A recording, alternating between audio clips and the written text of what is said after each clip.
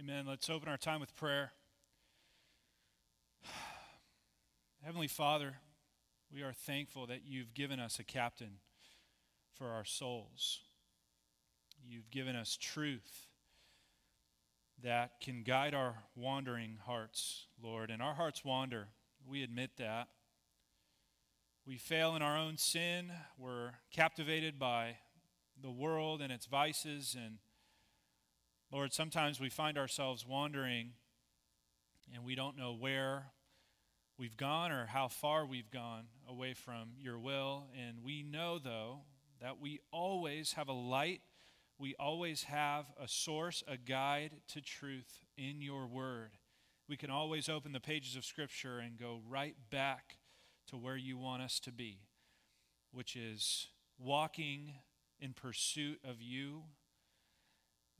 Lord, the direction of our lives, growing more and more in our relationship with you, till eventually when you call us home and we get to be with you face to face in glory, Lord. I pray that you continue to guide us through your word during this time, through this message.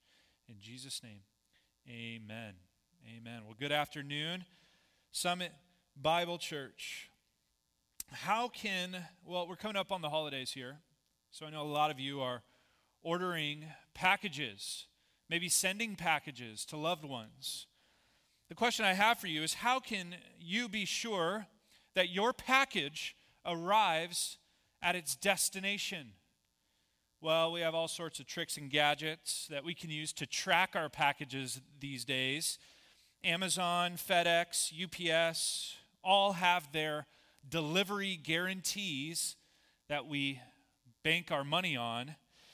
Delivery men will even send us pictures notifying us that they have arrived at the destination. Hopefully, the pictures you receive don't look like these ones here. Yeah. You know, at least they got there, right? FedEx truck through the dining room wall there, and then that mangled, super fragile package. But they made it, right?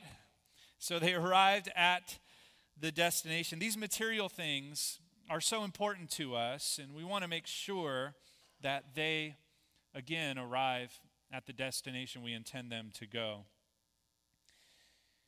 Christians will ask, how can I be sure that I'm going to make it to heaven? You know, some Christians struggle with doubt over their own salvation and are worried when there are seasons of backsliding or there is sin in their life, seasons of drought where they just are not growing in their walk with the Lord, and then they wonder, they worry, they doubt over their salvation, and they may be concerned that they may not make it to heaven. Like somehow their salvation package, if you will, got lost in transit. How can we be sure that we will make it to heaven? How can I be sure that my salvation package is really going to get there? Or God's going to see me all the way through?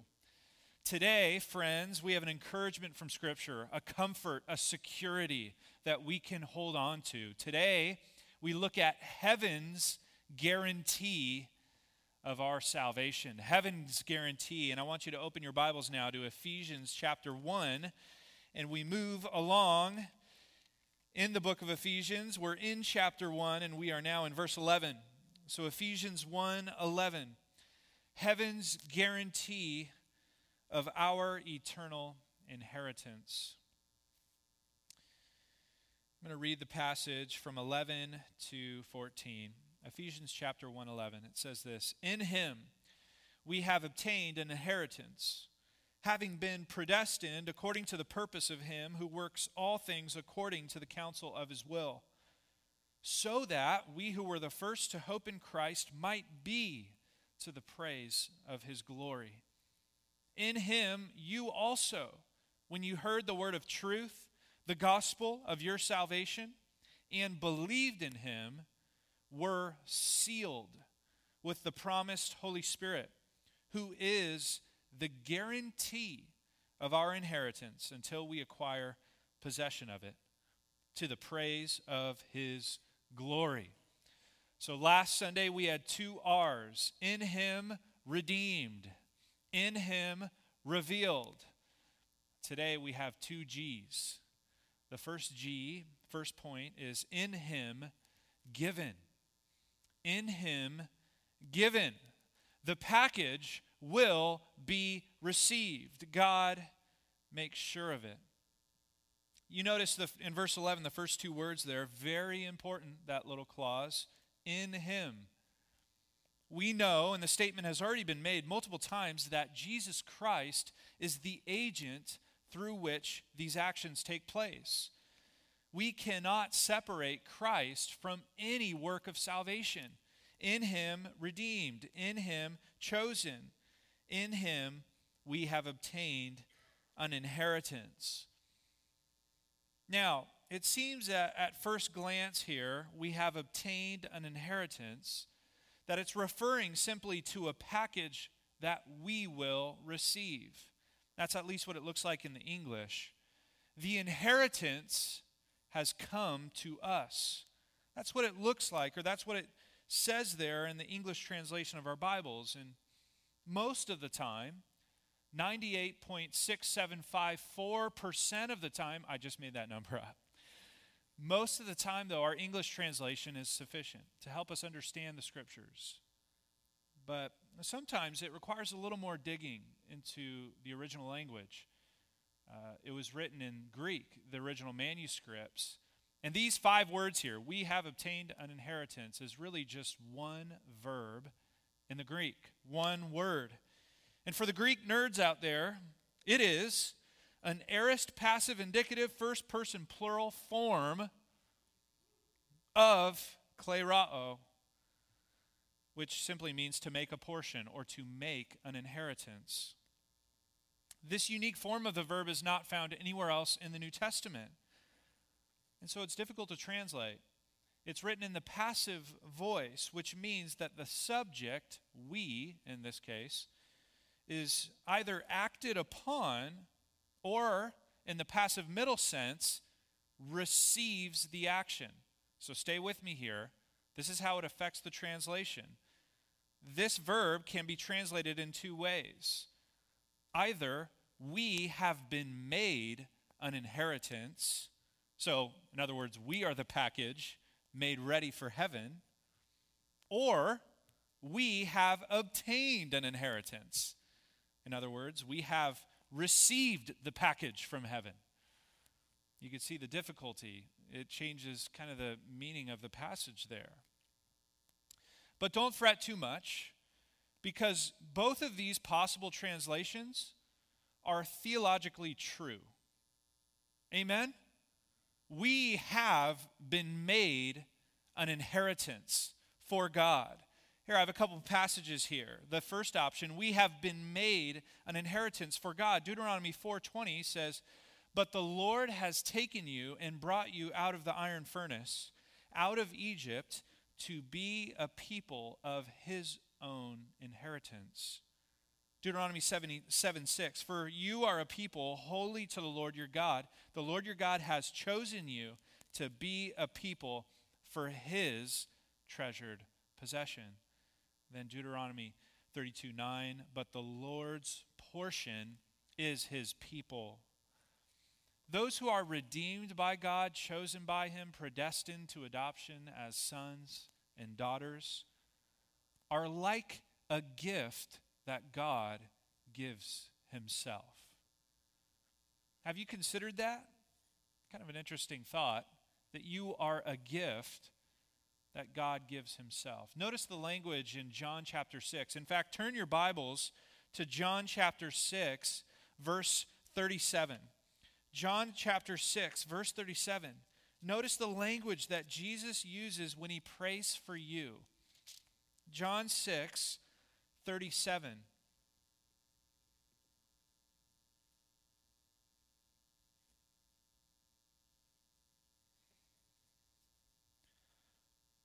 It says this, "All that the Father gives me will come to me, and whoever comes to me, I will never cast out.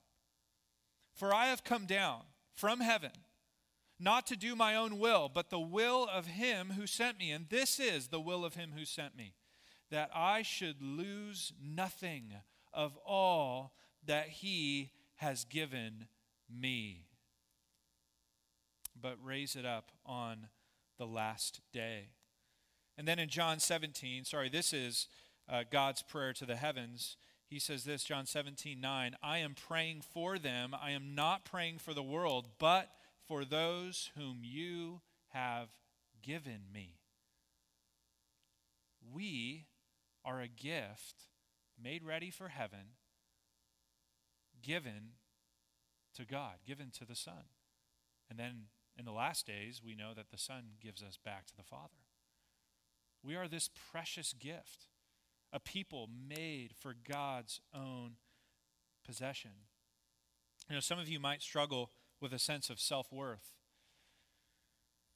It's because you base your worth on what other people think of you. I'm not worth anything because my husband doesn't love me. Now, I'm not worth anything because my boss doesn't value my work. I'm not worth anything because I'm not successful, I'm not rich, I'm not popular. Well, I'm not worth anything because I can't produce anything. I'm worthless. Christian, listen to this. You are worth more than the world could make you. You are worth everything that God made you. Your worth is based on what God possession, a precious gift to him. He predestined you to make you a son or daughter. He chose you before the foundation of the world. He freed you from slavery at the cost of his only Son. He cleaned you up, dusted you off, presented you as holy and righteous, a perfect gift. He gave you purpose, he gave you peace, he gave you hope.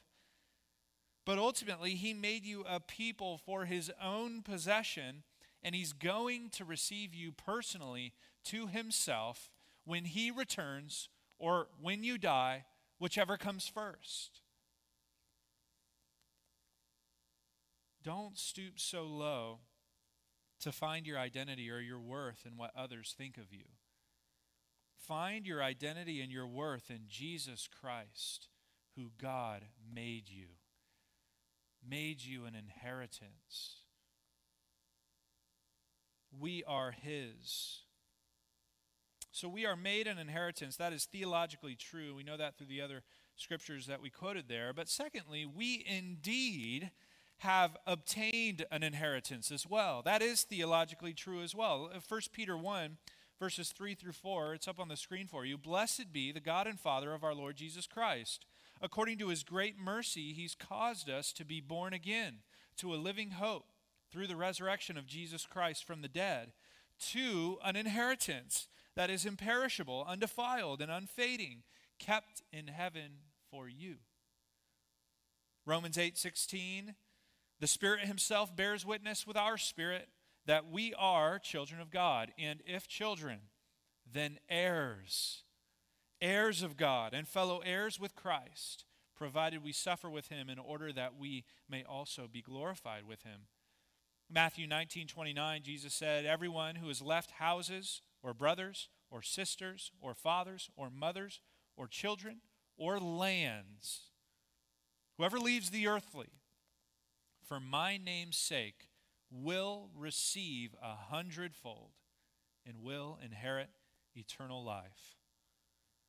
Man, wouldn't it be awesome to receive an inheritance from Rockefeller, or to receive the inheritance from Carnegie, from Buffett, or Gates, or Bezos, these billionaires, these rich, wealthy men. And it's a large sum to receive the inheritance from those rich and wealthy men, but to receive the inheritance of heaven, eternal life, Jesus Christ himself, to know him, have a relationship with him, and to see him and be with him one day in glory, is valuable beyond earthly measurement.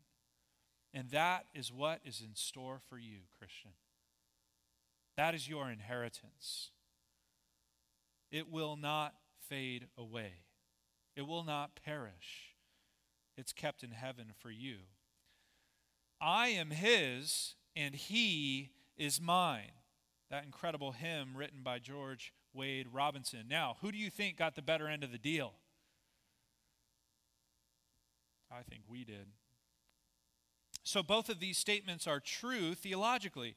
We have been made an inheritance for God, and we have obtained an inheritance that we look forward to in glory. But we now come to an exegetical decision here in this passage. Which translation is it? Which fits the context? What did Paul intend to communicate here? And it was a difficult decision. I'll tell you what, I wrestled a couple days over this. Commentaries were divided over the issue. Some said we have obtained inheritance. Some said we have been made an inheritance. So after lots of study and wrestling with the text and really looking at the context, I was able to make a decision. And I believe the context really leads us there. I believe the better English translation is that we have been made an inheritance. And I'll tell you why. It is because of the context. In other words, we are the package that God put together and made for himself in glory. And I'll tell you why I came to that decision, because one of the greater context of this passage, we know Ephesians 1, verses 3 to 14, is God's view of salvation. It's about him.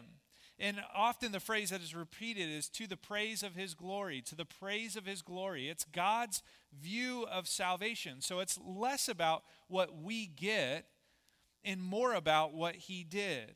Of course, we're the beneficiaries. Incredible blessing has been poured out upon us, but the cause, the glory, and the possession is his.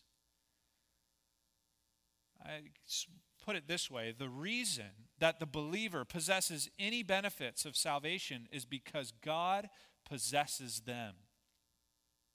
He has you. You are his. An inheritance made for him. So the greater context leads better to this translation. I also think the immediate context makes more sense with this translation. Let me explain, and you can see it there in verses 11 and 12.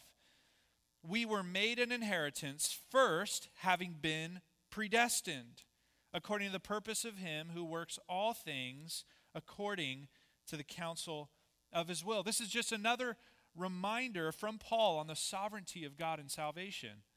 Remember, there was a decision before your decision.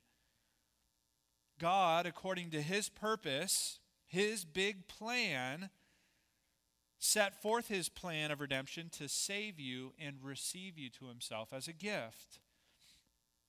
And don't skip over the phrase here, who works all things according to the counsel of his will. Let me ask you a question that this clause answers. Is there anything in your life that happens outside the counsel of his sovereign will? He works all things according to the counsel of his will. Does that mean the good? Does that mean also then the bad? Does that mean even the ugly? Sometimes we don't know. We don't know what God's doing in various circumstances and in different times.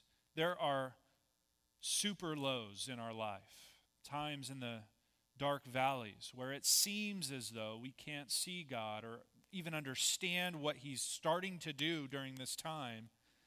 But we can truly believe if God works all things according to the counsel of his will, then we can be certain that he will also work all things together for good for those who love him and are called according to his purpose. It means that we can be absolutely certain that God is trustworthy because every detail of our lives is under his sovereign control. It means there is absolute secure hope in our future because God has the whole plan worked out, including the safe delivery of the big package, which is our salvation, our inheritance, a people redeemed. We were made an inheritance first, having been predestined. We were made an inheritance finally so that we might be to the praise of his glory. Isaiah 43:7 says, "Everyone who is called by my name, whom I created for my glory." That's our ultimate end, to glorify God. Isaiah 43:21, "The people whom I formed for myself, that they might declare my praise." The first cause was God made a plan to redeem a people. The final cause and the end of it all is that we were made to glorify him and to give him praise forever. You read about the scenes of heaven in the book of Revelation. There is a lot of praise and glory going to our great God and Savior. And this is our ultimate end. This is what we were redeemed and saved for. We were made an inheritance, a people for God's own possession, according to his plan, his purpose, and the counsel of his will. From beginning to end, God's big plan. We were made the gift that will be received in heaven when Christ brings us home. Heaven's guarantee. God is going to finish what he started in our lives. So what? That's nice, Morgan. What does that mean for my life now? Praise him now. Give him glory now. With this life, trust him now, even in the midst of trial or tragedy. Hope in him that one day he'll bring you home, and it's guaranteed. In him given, and point number 2, in him guaranteed. In him guaranteed. Here we are introduced to the third person of the Trinity and his work in our salvation. It's awesome. Look at Ephesians 1:13. In him you also, when you heard the word of truth, the gospel of your salvation, and believed in him, you also were sealed with the promised Holy Spirit, who is the guarantee of our inheritance until the possession of it, or in our English translation it says, until we acquire possession of it, to the praise of his glory. I want you to notice the change of pronouns here. Paul was saying we in verse 11. In him we have obtained an inheritance. And he says we were the first to hope in Christ. You see that in verse 12? Now in verse 13, he says, in him you also, when you heard the word of truth, the gospel of your salvation, and believed. This is just a subtle reference to the inclusion of the Gentiles. Just a subtle reference. I want you to see it there. Paul is talking about we, as in the Jewish people, were the first to believe because, Pentecost and started in Jerusalem and then went out from there and then extended out to the Gentiles. And so as the gospel went out to the Gentiles, they heard and believed also, and so they are also partakers of the inheritance. Two words that are worth parsing or pausing on. We're sealed with the promised Holy Spirit, who is the guarantee of our inheritance. Let's look at that first word, sealed. In more traditional times, in Roman times, one would close an envelope or a scroll message with a wax seal. And the seal served two purposes. One, it signifies the authentication or the authenticity of the letter, because the wax was pressed with the sender's signet ring, and you could see the little emblem very small there on the wax seal. So first, for authentication, the validity of the letter, and secondly, just as importantly, the seal would secure the letter until it was opened by the receiver. So if the seal was broken, when it came to the receiver, they would know, that the privacy of its contents were exposed. So first, authentic. Second, security. So God the Holy Spirit validates your faith and he secures your faith. When many were questioning the authenticity, the validation or the authenticity of the Gentiles' faith, Peter stands up before Jerusalem and says, "And God, who knows the heart, bore witness to them by giving them" who?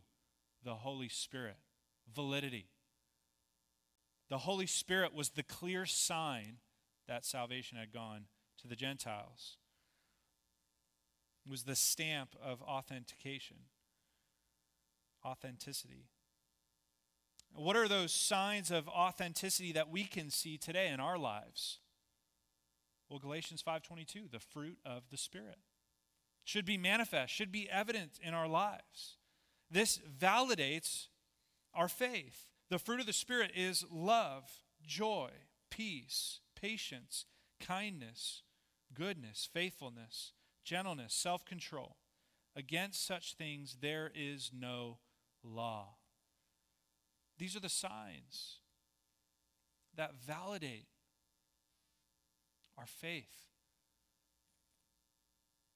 It's evidence that we are truly saved if the fruit of the Spirit is manifest in our lives. And it will be manifest in the life of every born-again Christian, because every born-again Christian has the Holy Spirit dwelling within them. These are the signs of authenticity, that you're truly His, filled with the Holy Spirit. The question is, can you see fruit in your life? Can you see love? Can you see joy? Can you see peace, patience, and the rest? Has the seal proved you authentic, a true believer? Now, the seal of the Holy Spirit is also the security of your salvation. He ensures that we make it to heaven. He is the package protection all the way to the end. Ephesians 4:30, later on in the book, we'll get to this verse, "And do not grieve the Holy Spirit of God, by whom you were sealed for the day of redemption," the final day. 2 Corinthians 1:22, "And who has also put His seal on us and given us His Spirit in our hearts as a guarantee." Christian, let me ask you this. Who's stronger, you or God? Who's faithful, you or God? Who does not lie, you or God? Who's going to finish the work He started, you or God? Who holds you in the palm of His hand and will not let you go? Who is able to resist all evil powers and authorities, you or God? God.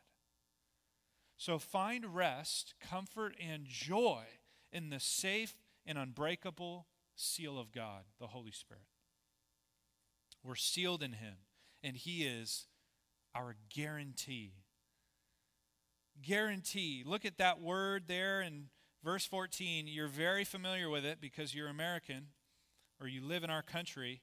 Arabon, or down payment. It's the first installment with a guarantee that the rest would come. We credit-happy Americans know this concept well.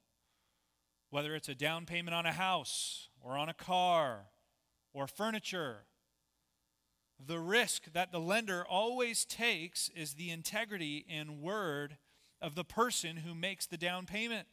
Whatever the size of the down payment, the lender always wants to be sure that you will make what? Following payments. That's why they run credit checks on you to buy a house or car, to evaluate your history of credibility. Will this person keep their promise, is what they're asking. And how close can we come to a money guarantee? I want to be sure that if I lend this person money, I'm going to receive it all in the end. Let's take a look at God's credit score, shall we? Let's evaluate His history or credibility. Can He really keep His promises? Can we come to a guarantee of our salvation? Let's start with Abram. I will make you a great nation, God says. I will bless you, and I will bless other nations through you, God says. I will give you the land of Canaan. I will multiply your descendants. I will give your barren wife Sarah a child, through whom I will build this nation. Did He fulfill His promise? Yes, He did. History validates that. Moses, I will bring my people out of Egypt. I will take them back to the land of Canaan. Did he fulfill his promise? Joshua, arise, go over the Jordan into the land of promise, and though your armies are smaller, I will give it to you and my people. Did he fulfill his promise? Even when Israel was taken captive by Babylon and Persia, he says, I will bring you out. I am with you. I will never leave you. Did he keep his promise? Seeing their ultimate need for a Savior, God said in the Old Testament, I will crush the head of Satan. Genesis 3:15. I will make a worthy sacrifice in him. Isaiah 53. I will blot out your transgression. I will remember your sins no more. Isaiah 43:25. I will redeem a people, including the Gentiles. Isaiah 49:6. I will change them from the inside out, and I will write my law on their hearts. Jeremiah 31:33. I will pour out my spirit on my people. Isaiah 44:3. Did he fulfill those promises? He's been faithful on his payments so far. Based on his credit history and a credit score of above 850, his down payment is a first installment with a guarantee that he will see us through to the end. The package will make it safely to its destination, dependent upon the unfailing Word of God. What a promise. What assurance we have. An eternal security in the hands of God. One that he holds and not us. Because man, if it was up to us, we would have messed it up a long time ago. But God holds us. Jesus says, those who come to me I will not cast out. And we are sealed with the Holy Spirit, who is the guarantee of our inheritance until the possession of it.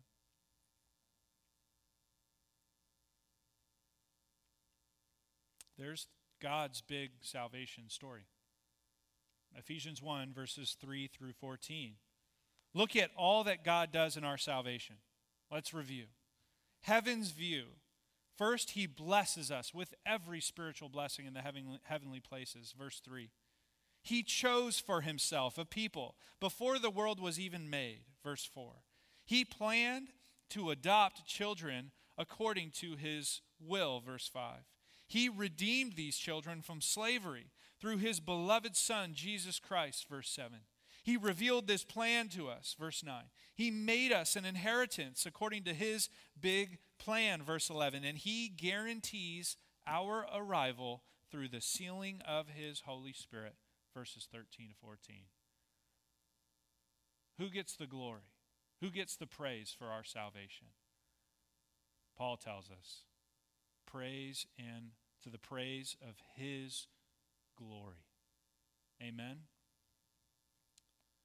You can rest, you can trust, you can be comforted in the secure plan of God to redeem for himself a people. And what a privilege, what blessings flow into our lives being one of those redeemed peoples. Give him praise and give him glory through every avenue of your life. Let me pray. Heavenly Father, God, we give you praise and glory for the incredible work of salvation that you accomplish, and you accomplish through your Son, Jesus Christ.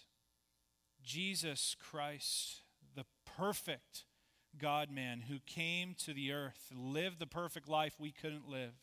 He died on the cross in our place. He was the perfect sacrifice, took the penalty that we deserve, the penalty of death, and he died in our place and took God's wrath for sin upon himself. But the gospel doesn't end there. Lord, we know that he was raised the third day, declaring victory over sin and death. And that if we trust in him, if we surrender to him, if we follow him and believe in him, we can have assurance of eternal life.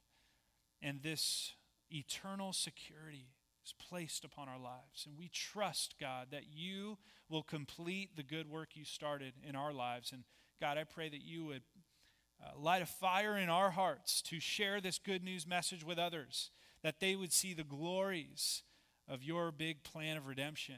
They would believe in Jesus as well and experience these incredible blessings, the blessings of heaven.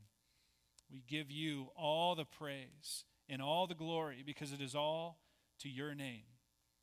We love you, Lord. In Jesus' name, amen.